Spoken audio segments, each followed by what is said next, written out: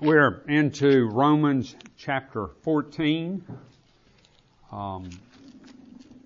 Last week we talked somewhat about governmental authority and our relationship to it as Christians. Now Paul is going toward another thing that we need to be cognizant of, and that is talking about strong and weak in faith. And when he says weak in faith, we'll talk in a minute, it's not that it's watery or anything like that. It's more they haven't worked out their full relationship with God and the consequences of God as Creator and Jesus as, the risen, crucified Lord. But anyway, if someone would read verses 1 through 12. So 14. Chapter 14, 1 through 12. As for the one who is weak in faith, welcome him, but do not quarrel over opinions. One person believes he may eat anything, while the weak person eats only vegetables. Let not then the one who eats despise the one who abstains, and let not the one who abstains pass judgment on the one who eats, for God has welcomed him. Who are you to pass judgment on the servant of another? It is before his own master that he stands or falls, and he will be upheld, for the Lord is able to make him stand. One person esteems one day as better than another, while another esteems all days alike. Each one should be fully convinced in his own mind. The one who observes the day observes it in honor of the Lord. The one who eats in honor of the Lord, since he gives thanks to God, while the one who abstains in honor of the Lord and gives thanks to God. For none of us lives by himself, and none of us dies by himself. If we live, we live to the Lord, and if we die, we die to the Lord. So then, whether we live or whether we die, we are the Lord's. For this end Christ died and lived again, that he might be Lord of the dead and of the living. Why do you pass judgment on your brother? Or you, why do you despise your brother? For we all stand before the judgment seat of God, for it is written, As I live, says the Lord, every knee shall bow to me, and every tongue shall confess to God. So then each one of us will give an account of himself to God. Thank you.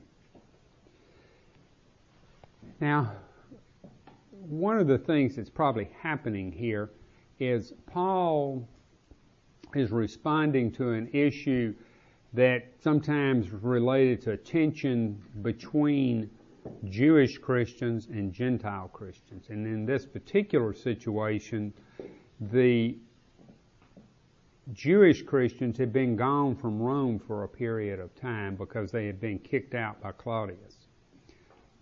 Nero had let them back in, but there was a 5 or 6 year period that they were gone. So the Gentile Christians were used to eating what they wanted and not being concerned about the Jewish dietary laws. And so when the Jewish Christians come back and they, just say you can't eat meat because they were thinking about the kosher rules, and the Gentile Christians were, it's meat. It's no big deal. And, so there's this conflict, and he's trying to bring it out to them to think through this process about, what is acceptable and what's not. Also, the part of the problem could have been, when most of the Jewish laws were written, not the commandments, but the laws. Some of them were laid down by Moses, some developed and evolved later on. They, worked at following them, and as it related to some of the kosher laws, most of them were an agricultural type people.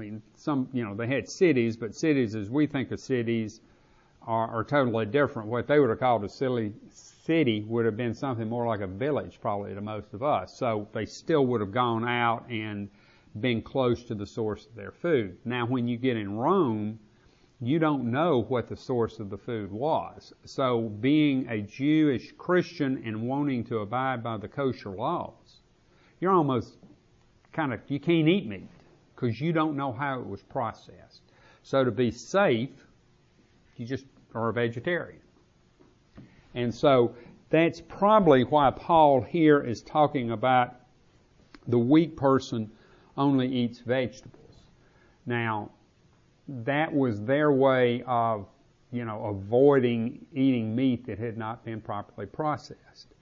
And so that's what is leading to this conversation, so to speak, that Paul is trying to get them to think through what is good and what's bad. And, let not the one who eats despise the one who abstains, and let not the one who abstains pass judgment.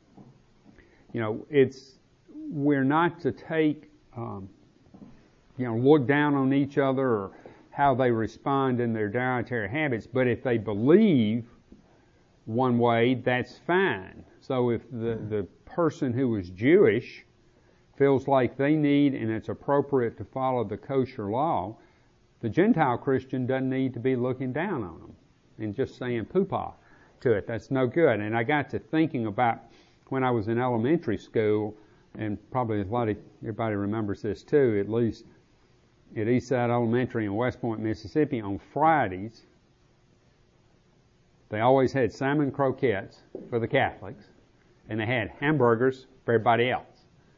And you think about an 8-10-year-old kid, you seen your buddies eat hamburgers and you're having to eat salmon croquettes, you really feel bad. So then when you say something to them, huh? I love salmon croquettes. Oh man, one day I decided to try them and I go, there's a reason they dislike them. My grandmother made them. I love them. Well, your grandmother's may have been different than school prepared. But in the elementary school where I went, we would always have these fish cakes on Friday.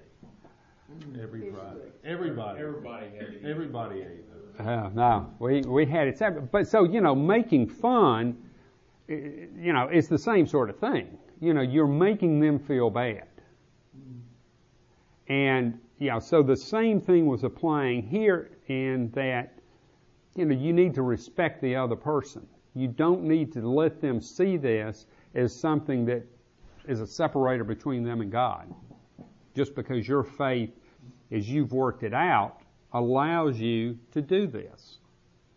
Because meat, in and of itself, when Noah came off the boat, God said, the animals are going to dread and fear you because I'm going to let you eat them. Before, when in the garden, he had told Adam they could eat, the seeds of the grasses and the trees that had fruit with seeds. They could eat those. But after the flood, they could eat meat. And so then in the kosher laws, as those evolved, there became a problem with some of the... Is this reference to the weak in verse 1?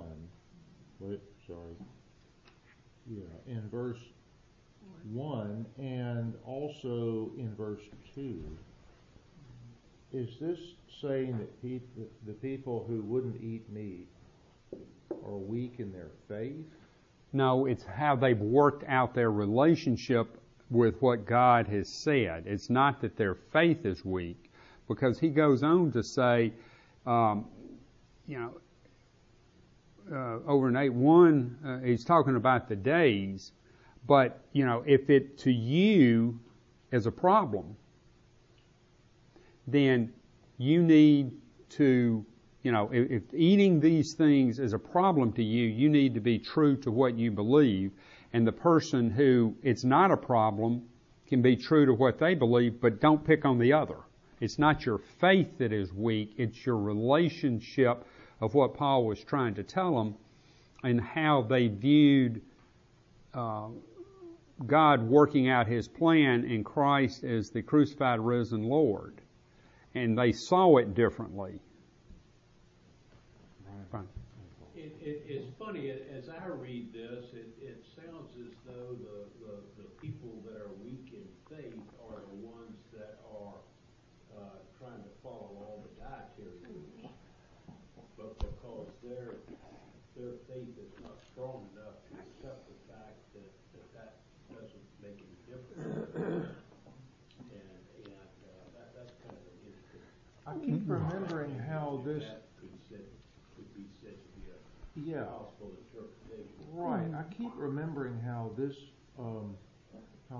played out in the narrative of Acts in the early church. How there were repeated, and not only about this, but there were repeated disagreements, if you will, between the Gentile Christians and the Jewish Christians. It was one of the reasons that the 7 young men were selected for service, including Stephen, who became the church's first martyr. And those 7 recommended were ordained, if you will, by the apostles. And I remember too that Paul came down on the side of, as he's arguing here, that the dietary restrictions no longer apply. And I remember in, I think it was the 10th chapter of Acts, when Peter had that vision,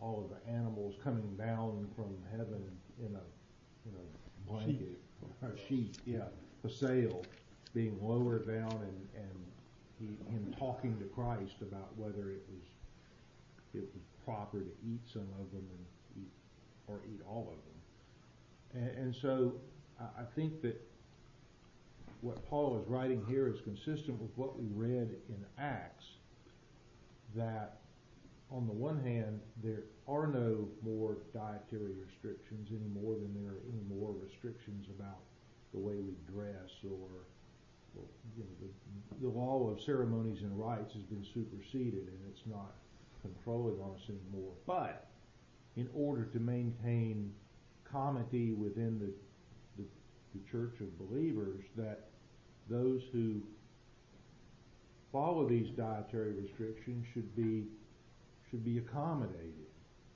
so that, because as I understand what Paul is writing here, is it's a penultimate. I think that was Paul Zoll's old term, wasn't it? Something, nobody's salvation depends on something like this. And so you who eat meat, if it causes a problem when you are among those who don't eat meat, then don't eat meat. And those of you who don't eat meat, if it causes a problem when you are among those who do eat meat, don't make an issue of it. And that's what I understand Paul to be. Go ahead, Coffee. I was just going to say, John's probably more accomplished at sword drill, given his background. There's the passage wherein Jesus declares it's not what comes out of it's not what goes into a man's mouth that defiles him, but what comes out of it. And by this he declared all foods good. Right. And that's a direct. That was the moment when they were walking through the wheat fields on the Sabbath, and some of the apostles were pulling the grain off and shucking it in their hand and eating the raw grain, and the Pharisees called them to task for working on the Sabbath. I believe that's when he said that. When I have 8 or 10 hours, I'll try to find it. Okay, part of this also comes, though, from looking in Corinthians when he's talking to the folks in Corinth in 1 Corinthians chapter 8. Now concerning food offered to idols, we know that all of us possess knowledge. This knowledge puffs up, but love builds up. And then in verse 4, therefore, as to the eating of food offered to idols, we know that an idol has no real existence, and that there is no God but one.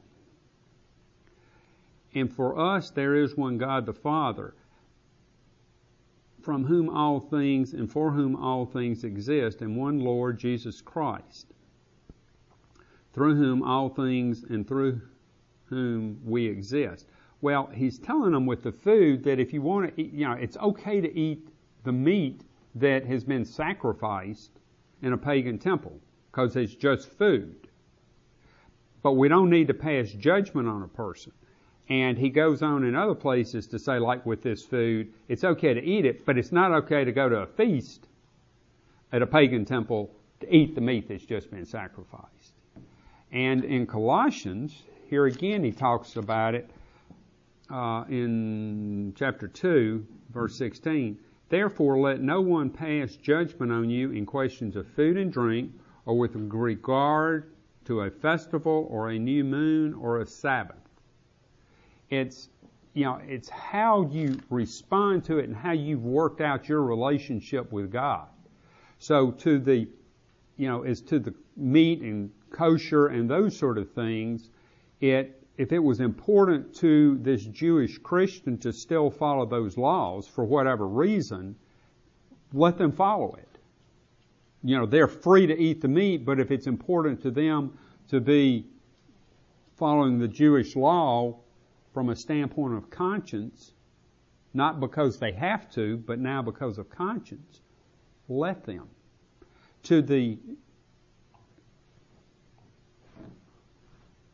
What? Well, go ahead and finish your thought. And then on the flip side, when he's talking to the ones in Corinth, it's more a lot of them thought they had to follow the Jewish law to be part of the group. So it's, in different books, he's pointing toward food for different reasons from kind of different angles, but it's not that important of what it is. So go ahead. Just sort of as an aside, you mentioned in that the Sabbath and new moons. What is that got? Well, I'm not sure about the new moon. The Sabbath goes back to part of what he's saying here in in what Coffee read about days.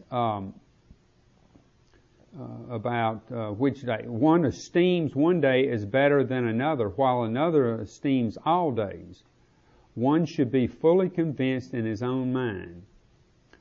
The one who deserves the day, and one who observes the day, observes it in honor of the Lord. And so that is saying that, yes, the Sabbath is sacred, but it's not like, we need to take rest days, but does it have to absolutely be the Sabbath? And just like the feast days, we don't, it's, how you respond to them. So you can honor God, is what Paul is saying. He's worked out, because you go back to Christ harvesting, wheat from the field on the Sabbath, which was against the Sabbath laws. I mean, that was a no-no. And so Christ found, from what Paul's saying, is he'd worked out that you need to honor God, but it doesn't have to be on a set day, being the Sabbath, which would have been the Jewish day of worship. I kind of read this as a broader commentary on denominational differences. There are some denominations who are very strict about certain observances. They don't touch alcohol because they believe that that is sinful.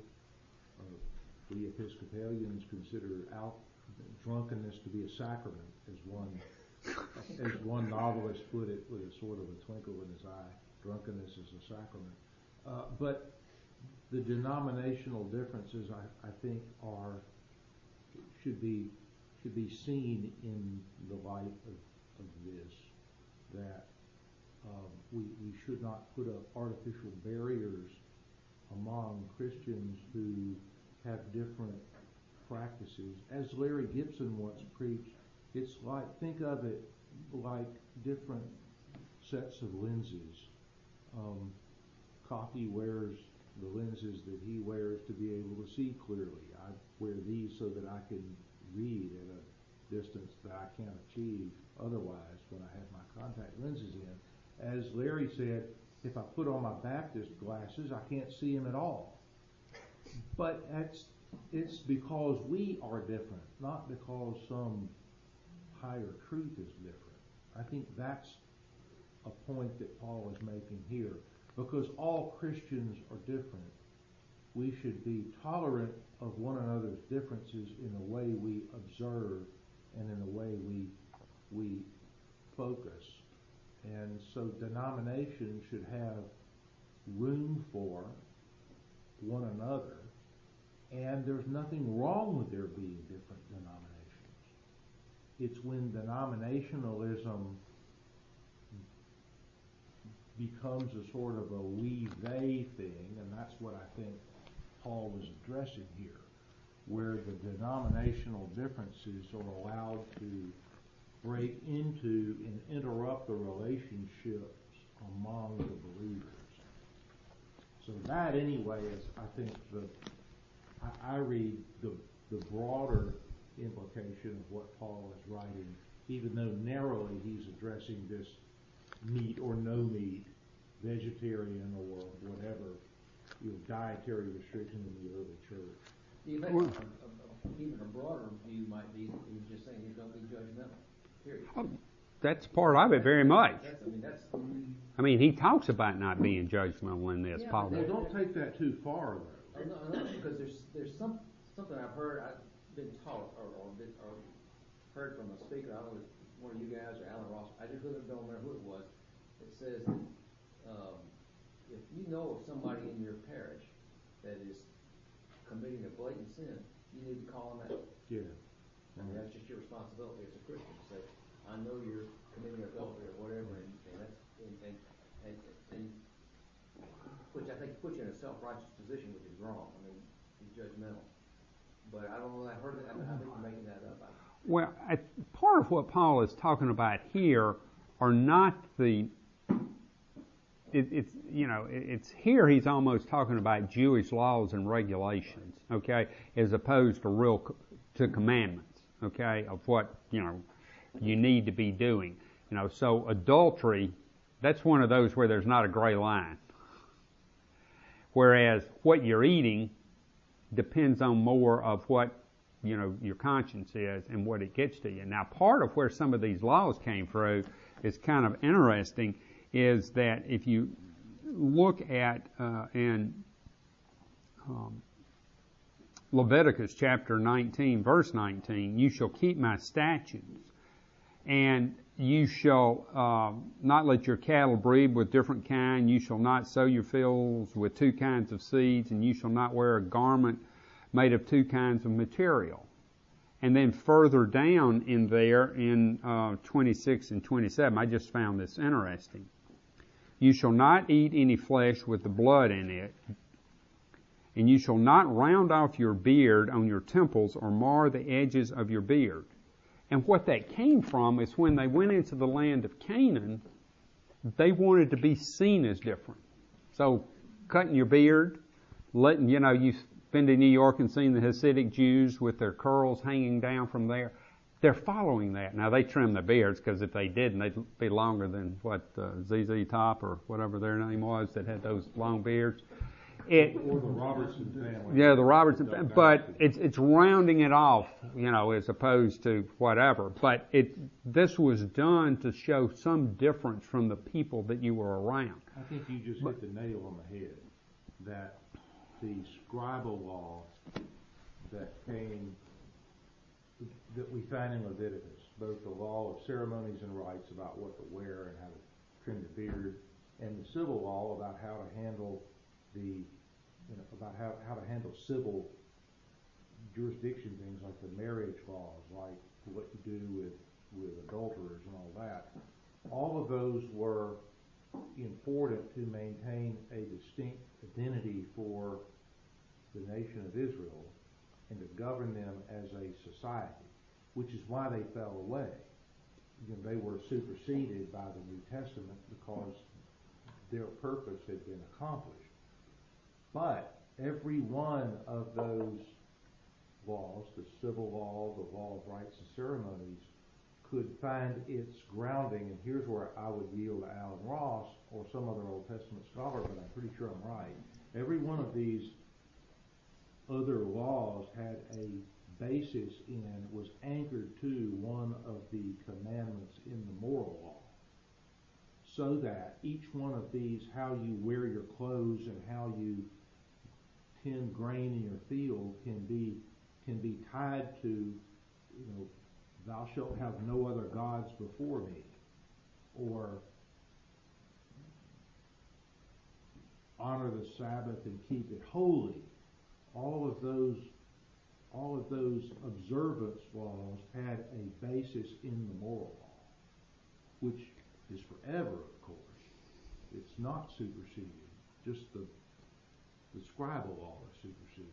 The other side of that coin is straining at a gnat and swallowing a camel. I mean, you know, when you try to so entail something back to a finite statement, thou shalt not kill. Well, when you start trying to stack up on that, you're straining at a gnat and you're swallowing the camel. You know, you're trying to make it so infinite. But the law is pretty clear in the Ten Commandments, and it probably doesn't need a whole lot of polishing of the cannonball, if you will, to make it work. You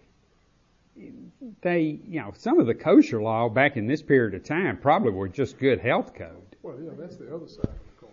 And so, you know, it's nothing to sit and say back then that some of the practices, and, you know, back the way pigs, hogs were lived and raised, you know, there was an issue with them that doesn't exist today.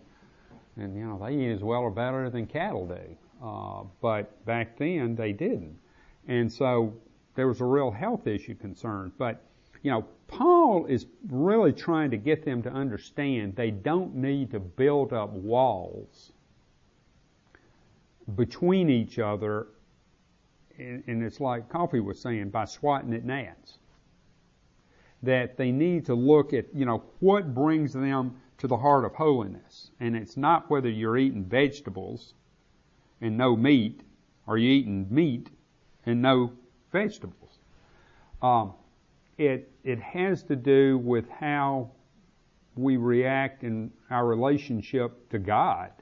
And just because somebody is practicing it differently than we are, we need to assess where we stand as much as where they stand. And go ahead, Brian. I was going to say one of the things that I think if I've understood it correctly from one of these Bible study classes that Alan Ross teaches, is the importance. He seems to stress or put a great deal of importance upon demonstrating your faith publicly. Now, there's a narrow line, it seems to me, and I appreciate your comment between demonstrating something and appearing to be condescending, you know, to another guy. Well, Paul talks in Corinthians and other places about what we do causing our fellow believer to stumble. And so by, you know, eating meat that came from a temple, pagan temple, in and of itself is not bad, but if we go to the temple to eat it, that can be because that person is pointing out that you're not practicing. You know, you're eating that meat and you're eating it with the pagans. Whereas if you eat the meat because it's just meat, as long as, you know, God told, you know, we're not to eat the lifeblood, and that's viewed as the blood of the animal. So as long as it was, you know, sacrificed by decent health standards, it wasn't a big deal. Because even the priest in Jewish times, the Jewish priests, they could eat meat off the altar. So it you know, in the eating of the meat, it kind of depends on where you go, because if you're sitting talking about you're a Christian and you're eating meat at the pagan temple, then people see you doing that, they'll start wondering, you know, where is your belief? And, you know, so things that would cause another person to stumble, as long as it, you know, you need to be cognizant of it. So you keep them from getting to that point. You know, another thing is, and seeing the candy there, it kind of reminds me, I thought about one of my good friends in college. We would go out to eat a lot of times, about 7 or 8 o'clock at night. And Tommy and I were the same height, but he outweighed me 80 pounds. We'd get a steak and potato. I'd eat both salads. We'd each eat our own steak and potato. And one night I was still hungry, and I ordered strawberry shortcake. Well, Tommy was okay until it was put in front of me. And then he lost it. Because here I was, I couldn't get enough to keep my weight on, and if he looked at it, he gained weight.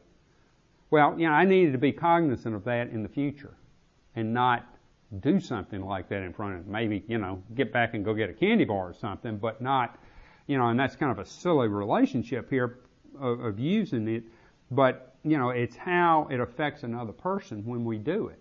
So we need to be cognizant of that, not to rub it in their face, say. So if we, if as long as it's not something that relates to the heart of holiness, then we need to think through it and how it affects others when we deal with it. I think that the context is, in this case, in what the instance I'm talking about that Alan Ross was using, is not so much specific dietary rules, but just kind of how you live your life. Yeah. Do you go to church? Do you subjective things like love your neighbor as yourself, or thou shalt not covet. Those kinds of just living a going to Sunday school, going to church. Those kinds of. I think that's what he was sort of talking about, rather than specific dietary rules. Well, you can't, whatever it is, you can't though walk out and do it in such a way that you rub it in somebody's face. Exactly, that's my point. And if you are living and walking your talk, that's what it needs to be, not talking one way and walking differently. Because then, and I was, here again, sometimes one person's work is another person's relaxation. I mean, just, if Working in the yard. yeah, that's exactly what I was thinking. I was thinking flowers, but planting flowers this time of year, but that's working in the yard. To me, that sometimes is a way to relax and unwind. But if I ran a landscape service, that's work. And so, how you view some of those things can be different. My grandmother, one time when, probably 9 or 10 years old, we found something in the shed behind the garage that was some sort of grass clipper thing, and it was different than anything we'd ever seen. We were playing with it one Sunday afternoon. She got bent out of shape, so to speak, because we were cutting grass. I mean, that would have been a good Jewish thing. We were working on Sunday. No, we were kids playing. I passed a car the other day that had this sort of bumper stickers on it that clearly the driver was a runner. But then I found the funniest bumper sticker. I love reading bumper stickers on all the cars, and this one reads, "My sport is your sport's punishment." And I thought about that. Yeah. Every other sport, if you mess up, the coach makes you run laps or do stadium stairs or whatever. And this was this driver's sport. Your sport's punishment is my sport. And it's kind of the same thing you're talking about. What would be? Since you ran in the back of the car trying to read them today. What would be? Yeah, no. I try to read them when I'm in the next lane. Close enough to read them. While you're stopped at the light. Following too close. When you're trying to decide if you want to keep holy the Sabbath day, then you get into that, is it okay to cut the grass or work Or in go the to the yard? office. Huh? Or go to the office. And I think it depends on how you, what's in your heart about it. If it's work for you to do something like that, then don't do it. That's not what you should do. But if it's relaxing and a way you unwind, then to me that would be keeping holy Sabbath day, would it not? It depends on. It's where you're, it's one of those things that can be challenging. You need to look at some of this stuff almost on a case-by-case basis. The one thing here he's pointing out in the latter part of what we read is who we belong to. The one who eats in honor of the Lord, since he gives thanks to God, while the other who abstains in the honor of the Lord and gives thanks to God. For none of us lives to himself, and none of us dies to himself. For if we live to the Lord, and if we die to the Lord. So then, whether we live or whether we die, we are the Lord's. In life or Where do we death. hear that passage? Something to do with burial. Yeah, it's in the burial order. Yeah. But we're God's regardless of whether, whatever goes on. And, to this end, Christ died and lived again that He might be both Lord of the dead and of the living. So that judgment becomes His, not ours, of how somebody else is doing. Now, whether it's me personally as it relates to something, if I see that I am doing, while it's okay for John to do it, or Laurie to do it, but if to me it's problematic and it hurts my relationship with God, then I need to avoid it. I can't justify doing it because they do it. And in my relationship with God. One of the things, I think I've said this before here, Paul Zahn used to say, which I think is very true, that it's a whole lot easier to believe that somebody else is going to be forgiven of their sins than to believe you're going to be yourself forgiven. I mean, that's just human nature. It's a lot easier to believe that you name it will be forgiven for whatever they've done, unknown, than it is for you personally to accept forgiveness for what you've done, what it is. And I think that makes a lot of sense. For what it's worth. Because we surely have a more intimate understanding of our own bankruptcy than the bankruptcy of anybody else. We all have done things we wish we hadn't. Well, we see, and I think what John's saying is we see our shortcomings probably, John and I could do the same thing, and I see mine worse than his. And, and it probably, and a lot of it probably has to do with, what I feel is my relationship with God, and I have failed it. Now, John may be seeing it the same way, but I don't see John's feelings. I see mine. But it's, so, we have to remember. So then it goes on to say, why do you pass judgment on your brothers? Why do you despise your brothers? They got a bigger house than I do. They got a fancier car. Good for them. Sometimes that's hard to say, but I'm passing judgment on what they've got. And coveting. Next week, we're going to do something more related to Palm Sunday. So we'll take a break. We'll meet